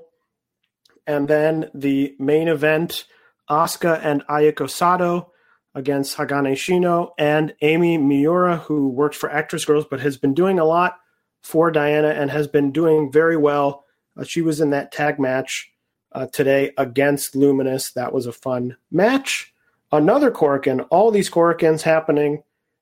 On April 4th, Actress Girls has a Korakuen. Miyuki Takase against Saki. That is for the Actress Girls title. Miyuki Takase, the current champion. And Tei Hanma and Maika Ozaki against Mari and Hikaru Shimizu, also on that show. Marvelous has a show on March 30th. The big news, they are switching pay-per-view providers. They are going to Zyko. Zyko did the Assemble pay-per-views, also has done some Sendai Girls pay-per-views. Very easy to use for international customers. So I highly recommend checking that out. They've been running, obviously, the road to the Gaea reunion show. They've been doing the Hibiki storyline, and are now on an easier platform for international viewers. So I highly recommend checking that show out. Chikayo Nagashima will be producing her own show for her 25th anniversary. A really fun-looking show. The main event, Kaoru, Chikayo, Megumi Yabushita, and Dash Chizako will go against Yuki Miyazaki, Hanako Nakamori, Asuka, and an X, a mystery X. Another fun match, a 4-way match, Mio Momono, Mei Hoshizuki, Mei Saruga, and Miyuki Takase. That one should be really fun. And Nagashima is going up against Chigusa Nagayo in a 5-minute exhibition match. They haven't said whether this show will be making air, but everyone keep your fingers crossed that it does, because it looks like a really fun matchup, or group of matchups, I should say. And then Wave on the 24th of March will be debuting their newest trainee, Shizuku Tsukada, will go up against Yumi Oka in an exhibition match, 5-minute exhibition match. But good to see Wave with a new trainee coming out as they continue to sort of rebuild that roster and that promotion. On April 1st, there is a Wave title match, Sakura Hirota against Sonoko Kato. And on the 3rd, they have a tag title match as Sakura Hirota and Yuki Miyazaki will challenge the champions Rin Katakura and Itsuki Aoki for the tag title. So very possible that Hirota may end up as a double wave champion if she manages to retain the Regina de Wave a few days earlier. And Choco Pro, this coming weekend, the 27th and 28th, have their 2-day Choco Pro 100 celebration. They just announced recently that will feature Kaori Yoneyama against Yuna Mizumori for the Pure J title that Yoneyama just won. And Yoneyama, I believe, has announced that any singles match she has moving forward will be for that title.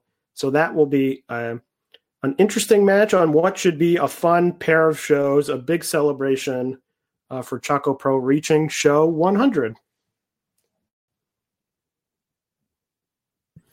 All right. Well, I don't know why I do this, but I always like to look after you've done this and what we're going to be talking about on the next show. But certainly, Stardom will be a big one. And then, there's a bunch of Korakuens, so I guess it depends on what we can see by then out of Oz and Ice Ribbon and everything else that's happening. So lots to talk about next time. Yes, it will be a chock-full show. I'm hoping that Ice Ribbon will make tape. Hopefully, maybe it will be on their Kips Fun streaming service again, because that was a great service. But yes, we'll have plenty to talk about next show. All right. Well, we've also taken some listener questions. We've got a lot of them, but we'll see how many we can get through here. So first up now, has Velkej ever told us if that's how his name's actually pronounced? I think that's what I always say. I guess I should ask it. I guess I should ask it some point. If I'm fucking that up, bud, just let me know, and I will stop doing that. Yeah, just add us. Add us on Twitter, at JBOM Audio. Yeah, let us know if we can pronounce your name better.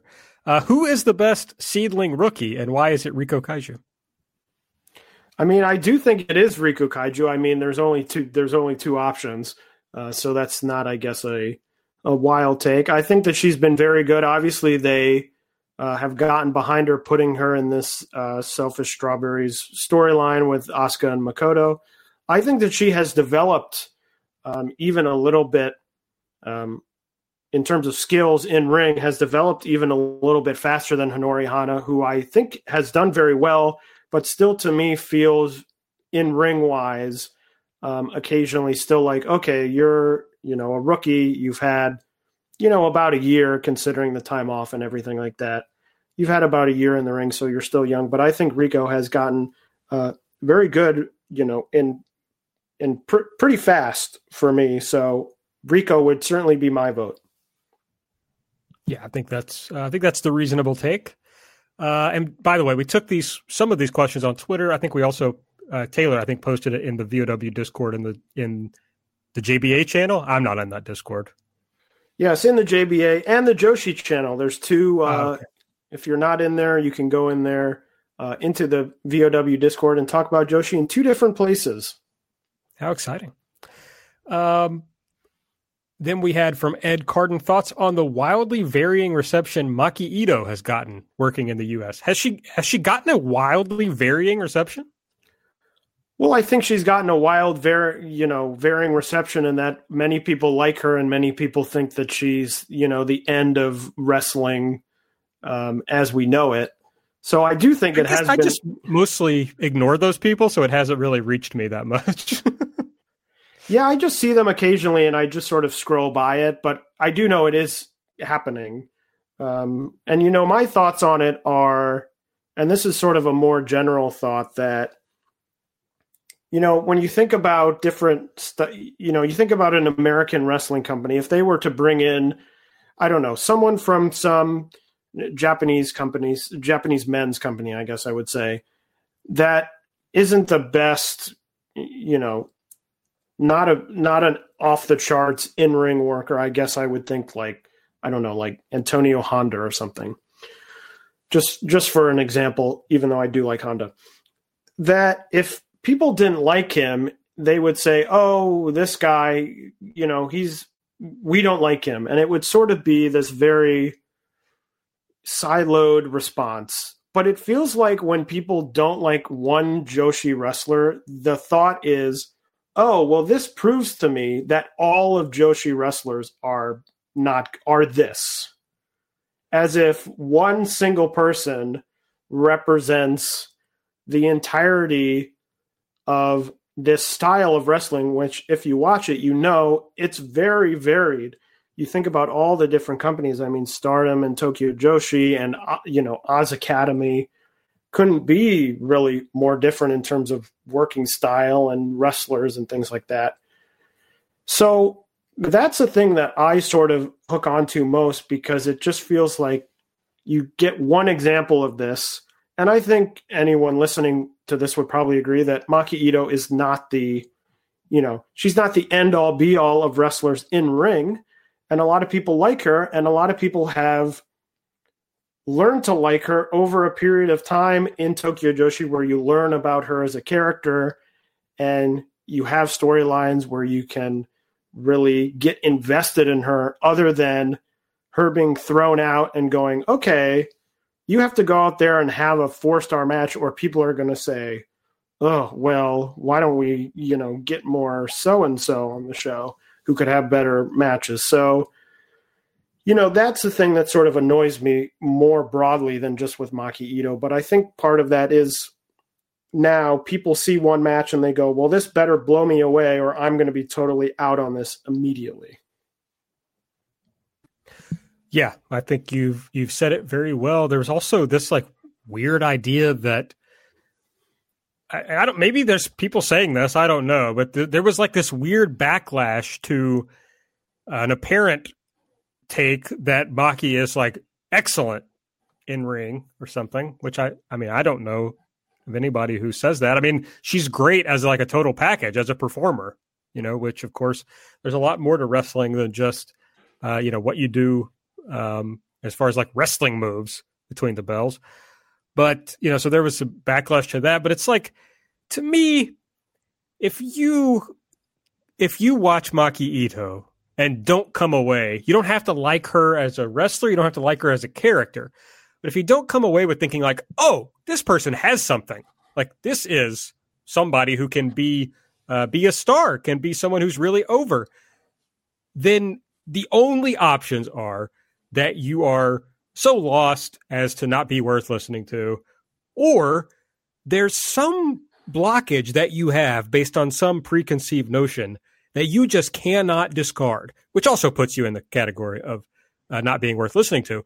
But it's you have the ability to overcome that. So I hope that people who have come down on the side of not being in on Maki Itoh realize that they're wrong and get rid of whatever it is that is causing them to think that way. Because there are plenty of wrestlers that I don't like, that I don't enjoy watching, but that you just can't help but understand that they are good at what they do. And honestly, I thought AEW did a pretty good job contextualizing Maki Itoh and getting her character over to a new audience. I thought they did a good job with that. They obviously are into Maki Itoh and think has something, and set it up presumably that they intend on using her more in the future.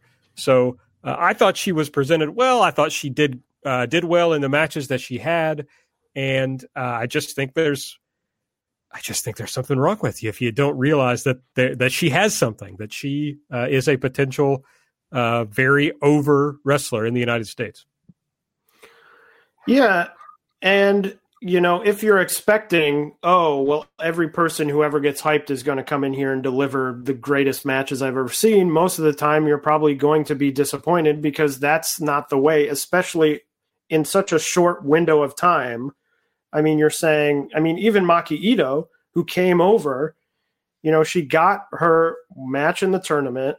She was in the 6-person tag, and then she had 2 matches she had 3 matches in AEW. So that's 5 matches And the whole thing is like, well, now I've seen the whole thing. And it's like, well, you haven't really seen the whole thing. You've only seen 5 total matches of this person, in a different scenario. She's not in the country. She's not in the company she usually works for.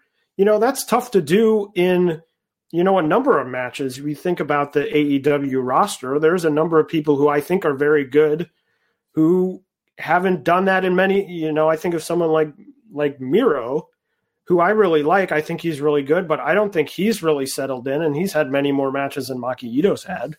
But I'm not sitting here writing him off going, well, this guy, he's never going to be any good, and I never want to see him again on my TV screen.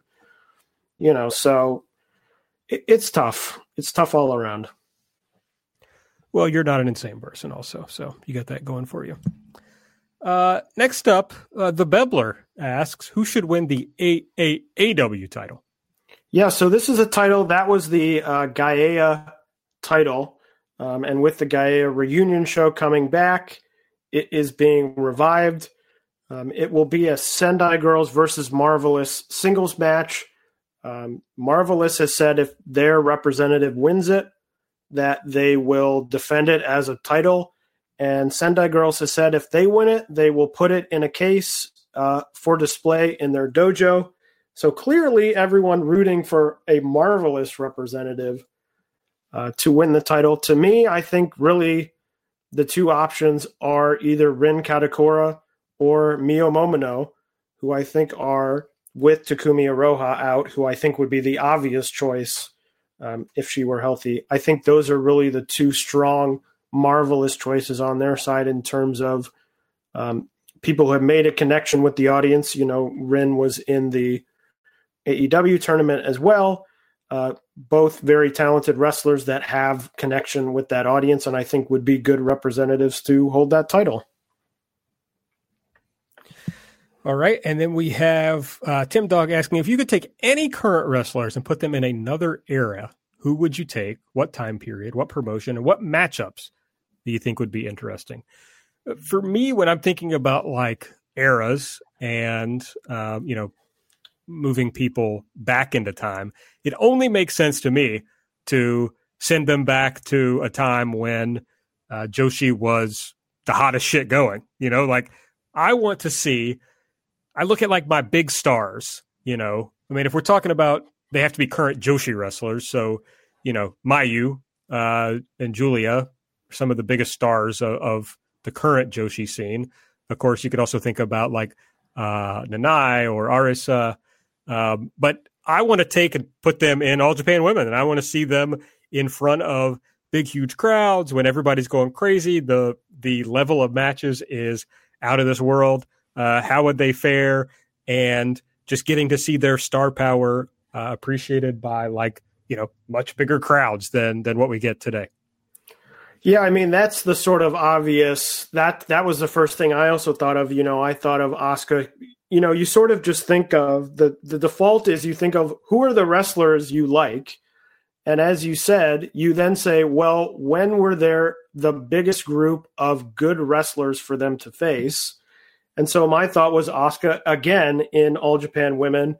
Asuka, again, someone like Manami Toyota, I think would be really great. I think they sort of, their styles would match. They're not exactly the same, but Toyota had that sort of daredevil, who cares what happens to my body style that I think would go well with a lot of what Asuka does. I think someone like Yoshiko would be interesting in a, sort of tougher promotion like Arceon would be sort of interesting, mixing it up with, that era of Aja Kong and, the people that they had in that company, I think would be really fun.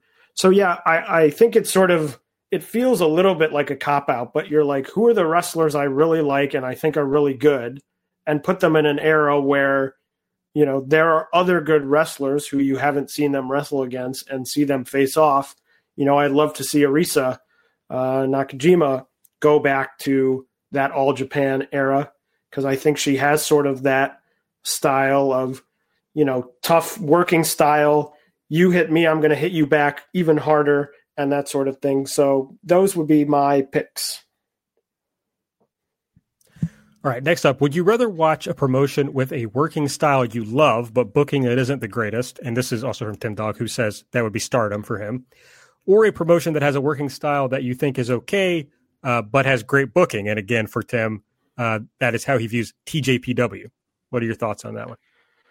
This is a tough one because, of course, the answer is you'd love to see a working style you like with good booking. Yeah. That's my cop-out answer. No. But although really doesn't like, I'm not sure that exists in the current scene for me. Yeah, I don't know that there is a promotion that has put everything together and I think, okay, this is clicking on all. But that's a hard thing to do because it requires a lot of different things. But to answer Tim's question, my opinion always is I always value a match in which I am invested in a story over one in which there isn't a story, maybe purposefully, or maybe it's not a greatly built story. Like I'm thinking of tournaments. Like a lot of people really love tournaments like the G1. People go, oh, the G1, it's the best part of the year. I often really get burnt out by tournaments like that because there's a lot of very good matches, but really the booking is just, well, I'm just trying to win this match, which isn't a great story for me to hook into. So a lot of times at the end of the year, the matches I value most are the ones that include the story. Now, a lot of those include a story and are great in-ring, have great in-ring work. So I think that I would rather have a working style that I think is okay because I think great booking can elevate okay wrestling in a way that if you have booking that isn't the greatest, or maybe it's bad booking, even if you work a great in-ring style, but the booking is bad, oftentimes that's a harder wall to jump over than, okay, the working style isn't great, but you're really invested in the story because you're more willing to sort of let things go because you're invested in what's happening in the ring. Oh, yeah. I mean, I don't think there's any real, I mean, for me, obviously this is very subjective. So yeah, that's basically exactly how I feel. Although, I was going to say this earlier, we were talking about Sendai Girls. I mean, I used to watch every Sendai Girls show that made tape just because it was guaranteed to have like a really excellent main event, even though the booking is almost always nonsensical. But generally, if you are really tied into something and like really invested in it, you're going to like the match better than the person who has no clue of the context. So, I mean, wrestling is about the emotions that it makes you feel, whether those are like, emotions make you cry, or just like I was saying earlier, just like something goofy that happens in a match and it makes you joyful. So, to me, it's like, yeah, as long as the booking is good and we get good stories I can sink my teeth into, then the matches aren't as important. It's like a big problem with, because obviously I do an AEW podcast. A big problem with AEW, I think, is that they will start a lot of shows with 20-minute matches that are cold. And it's like, I don't give a fuck about this. Like, I have no interest in this match. How do you expect me to pay attention to a 20-minute match that with a commercial break that has like no build to it, that I like have no reason to care about it? So I'm always going to take the thing I can be invested in more. All right. What are your thoughts about the tag team scene in Stardom? This is from Arametha. Again, pronunciation, not sure about. I mean, I think my thoughts about the tag team scene in Stardom are largely my thoughts that I said about the other sort of title scenes, which is that I think that this roster just is not of the size right now for the number of shows they want to run with the number of big shows that they do, and they need these title matches. I don't know that there's really, like, I don't think of the tag team scene in Stardom and think of, that great tag team X. I can't even name really. It just sort of seems like, well, we have two people who they aren't really involved in a singles match right now. So put them together, they'll challenge or they'll win the titles. There really aren't any all that established teams that you think of. Oh, this is I think of them as a tag team. And I think part of that, again, comes down to the construction of the roster where they can't have, these permanent tag teams because they need a lot of people in the single scene as well as in the tag scene. Yeah, and it feels like in this current scene, they haven't. I mean, the tag titles are generally pretty lowly valued in Stardom. It's like, I think like Micah and Himeka is a great team to build the division around and really to let spread their wings as a tag team, because neither of them is going to be focused on in as a singles very much right now. But they don't seem to have much interest in really doing that. And it's hard to build several different divisions and stories at a time. So, it's pretty much every promotion struggles with this, where there's like some division that they just don't really pay much attention to. And I think the tag division is one of those for Stardom.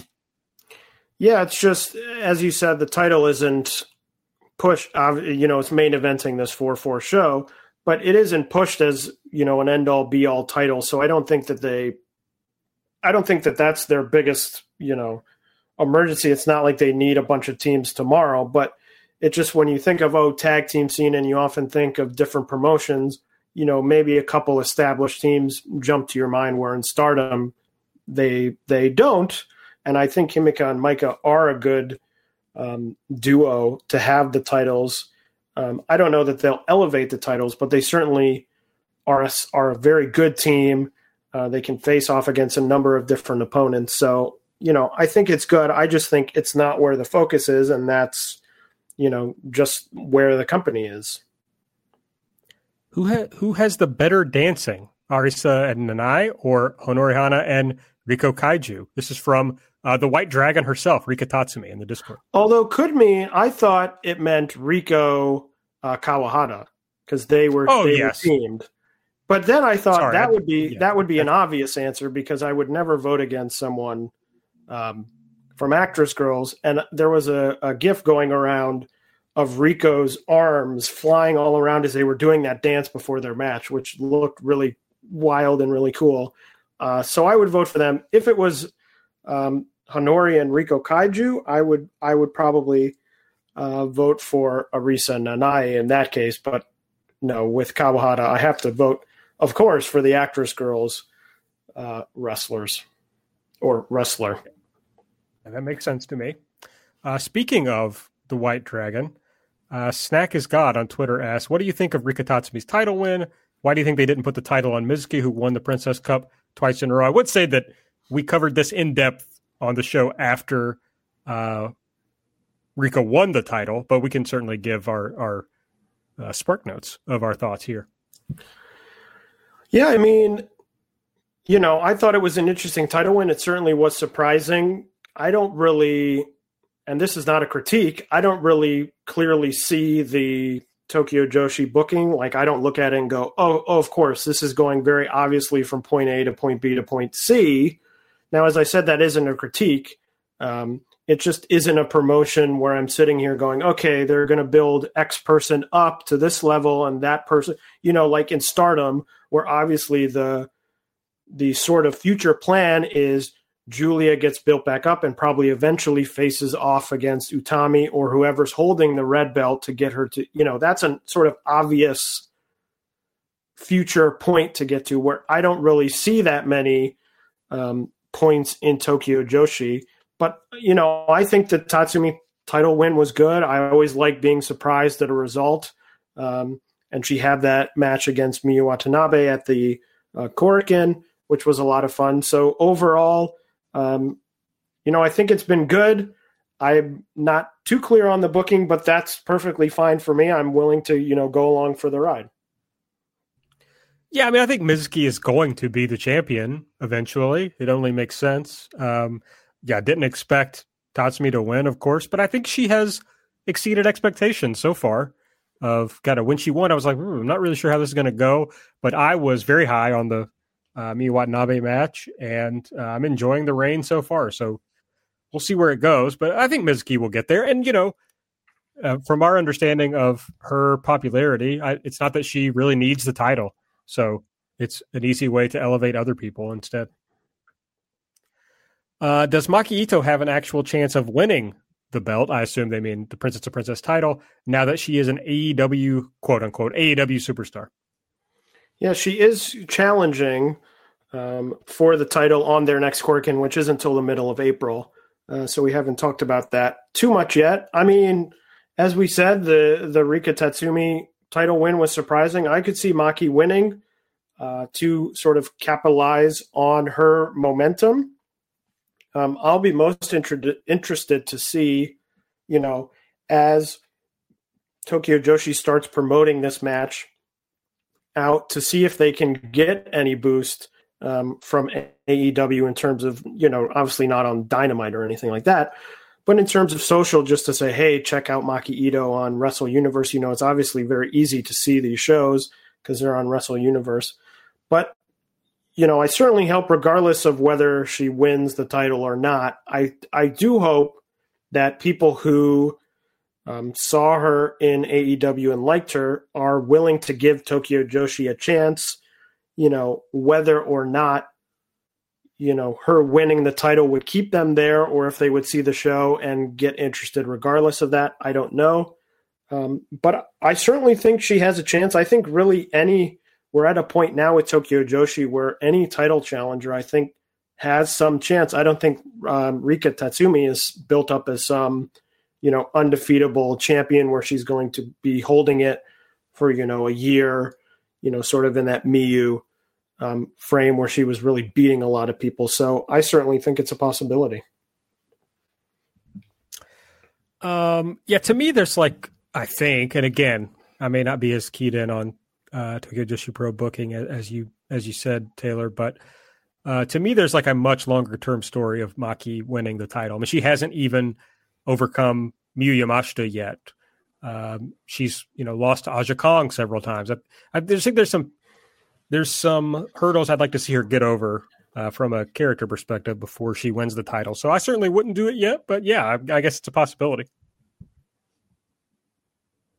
All right. Do you think, I can't remember if we talked about this last episode, do you think there's a problem of older wrestlers not putting young talent over enough in Joshi? I don't think this is a problem. I think you look at the sort of quote unquote older wrestlers that are around. We talked about Mako and Sendai Girls, but I think that's a uniquely sort of Sendai Girls issue. And I don't think it's a solely, Mako winning. There's been sort of a lot of booking things in that promotion that I look at and I go, well, I don't know if I would have done that. Stuff with the tag title, people winning the tag title, losing it the next defense, things like that.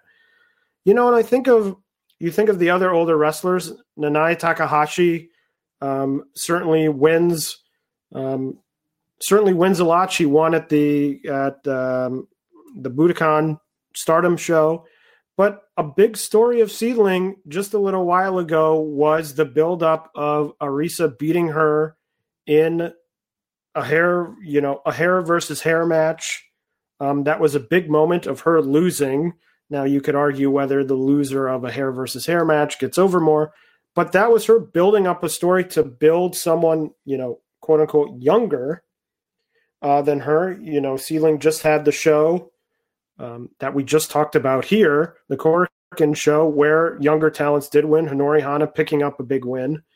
So I don't see it too much as a problem. I think there's always naturally going to be some of these quote-unquote older wrestlers winning, because a lot of times those are the people who are drawing in a lot of the fans for some of these promotions. You think about Oz Academy. I mean, I think a lot of people are coming to see Ozaki, who's been around for a while and is still somewhat of a draw for a lot of people. So I think that issue is, to me, overblown.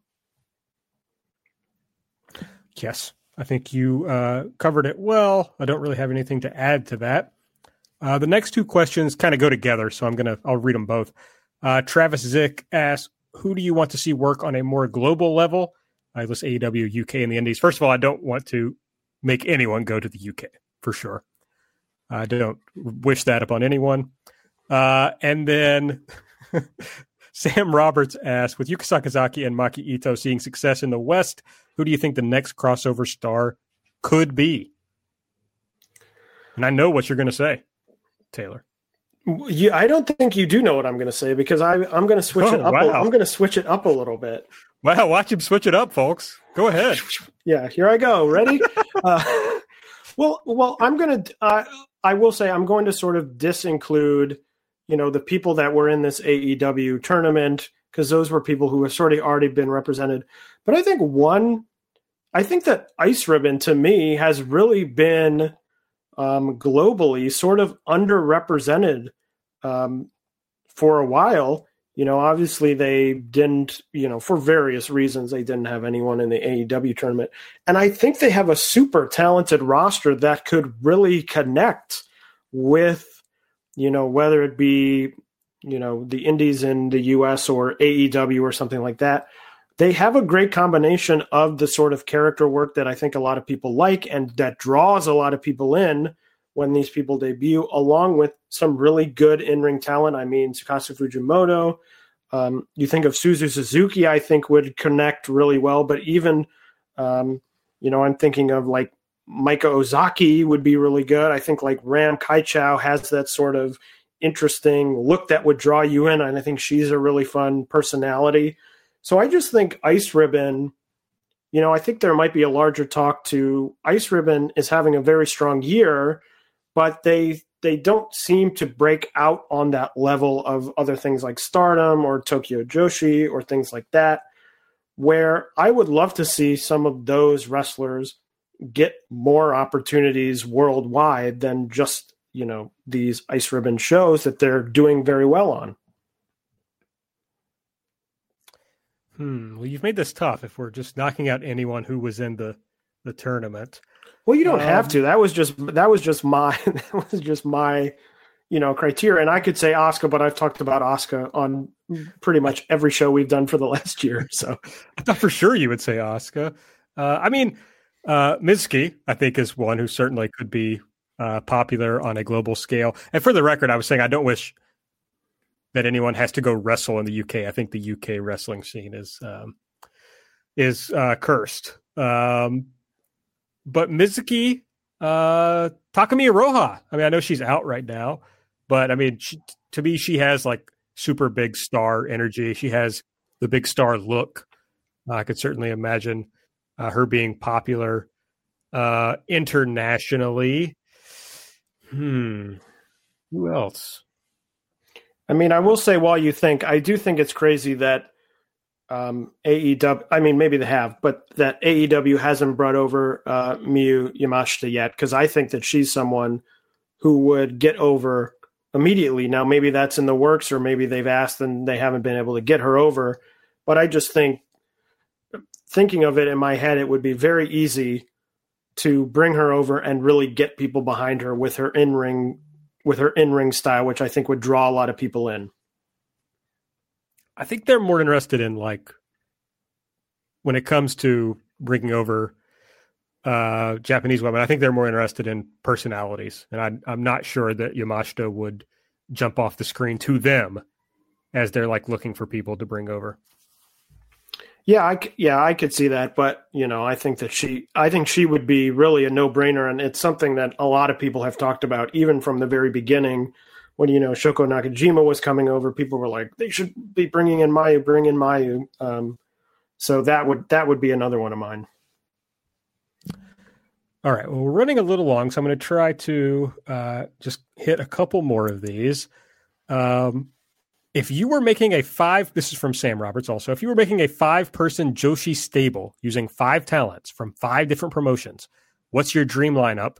And if you got time, give them a name. I'm not clever enough to come up with a name. Yeah, I'm not either. I don't even have 5 yet, but I'm going to do it. Ready? On the fly. Well, I've got 5, so I'll start. Great. You can think about it. There's a couple of different ways you could go, but I want a bunch of ass kickers. Okay. So I try to think of the people that kick the most ass, but are in different promotions. Obviously, everybody knows I'm picking Momo Watanabe to be in my stable. because I love her, and she's excellent. I would team her up with Yoshiko from SEAdLINNG, Suzu Suzuki from Ice Ribbon, Dash Chisako from Sendai Girls, and Nagisa Nozaki from Wave. So I got 5 promotions, and I think all these people will beat the shit out of you in the ring, which is what I really value in pro wrestlers. Well, I think we're going to be very close in terms of the type, but mine would be, here we go, Jungle Kiona from Stardom, Arisa Nakajima from SEAdLINNG, Asuka, who's freelance, Tsukasa Fujimoto from Ice Ribbon, and I'm gonna do a little cheat here, and I'm gonna say Maya Yukihi from Oz Academy, the Oz Academy version of Maya Yukihi. But I think very, very sort of close to yours, sort of take no prisoner style, great in-ring workers. Probably 5 of my favorite in all of the Joshi scene. Yeah, I probably overlooked the I didn't go straight like Dream, my favorites, as you did, which is probably more in line with the question, and I gave it more of a theme. But that's what I wanted to do, so that's what I did.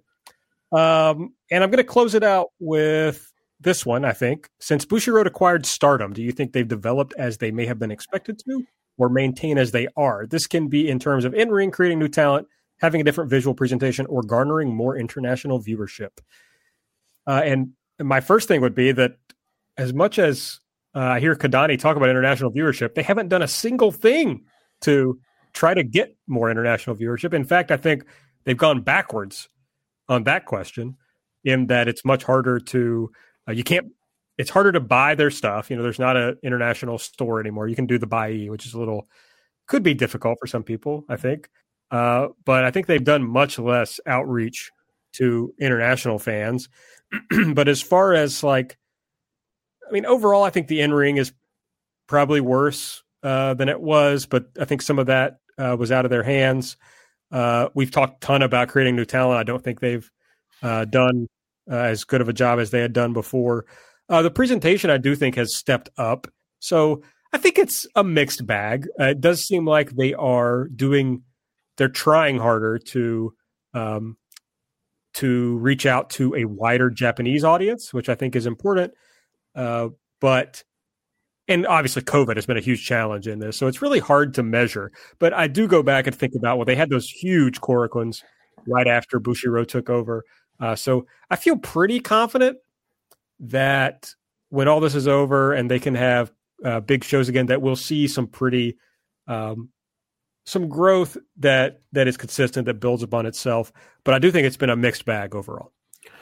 Yeah, I think there will always be sort of a giant asterisk next to the first year or so of this, because of all the COVID stuff and all the things that happened, during that time where they were away, things that were sort of out of their hands.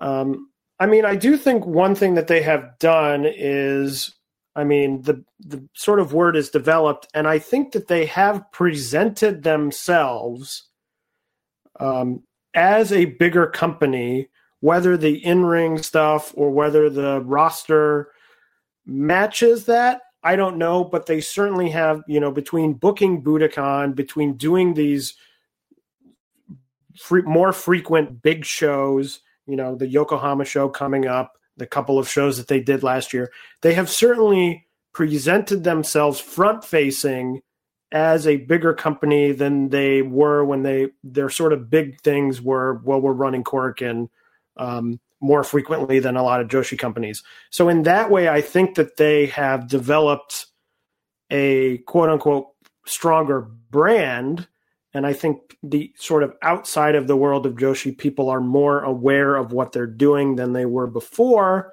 But as we've talked about many times on the show, I don't know if the whole package has come together for them in terms of developing more talent, developing, more international viewership and things like that. But they certainly have presented it on its face as a bigger company. All right. Well, I think that's good. I think we've covered most of the questions. Sorry if we didn't answer all your questions. I'm sure we'll do this again in the coming months. So, reach out to us again. Is there anything else that you want to talk about before we go there? No, I think we covered it all. Yes. The famous catchphrase of Taylor's. The famous, yes. He said the thing. All right, catch us on Twitter at JBombAudio. I'm at Aaron Like the Car. Taylor's at Taymambo. Make sure you subscribe to the show. Give us a 5-star rating and a review if you use the Apple Podcast app. If you'd like to donate to the show, head over to redcircle.com/shows/jumping-bomb-audio. But that's it for this week, or for this 2 weeks, as we usually do. But we'll see you next time. Bye-bye. BetMGM has an unreal deal for sports fans in Virginia. Turn $5 into $150 instantly when you place your first wager at BetMGM. Simply download the BetMGM app and sign up using code Champion150. Then, place a $5 wager on any sport. You'll receive $150 in bonus bets, regardless of your wager's outcome. And if you think the fun stops there, the King of Sportsbooks has plenty of surprises in store. Check out daily promotions, same-game parlays, live bets, and so much more. Download the app in Virginia today and get $150 in bonus bets instantly from your first wager. Only at BetMGM. BetMGM and GameSense remind you to play responsibly. See BetMGM.com for terms. 21 plus only. Virginia only. New customer offer. Subject to eligibility requirements. Rewards are non-withdrawable bonus bets that expire in 7 days. Please gamble responsibly. Gambling problem? Call 1-800-GAMBLER. Promotional offer not available in Washington, D.C.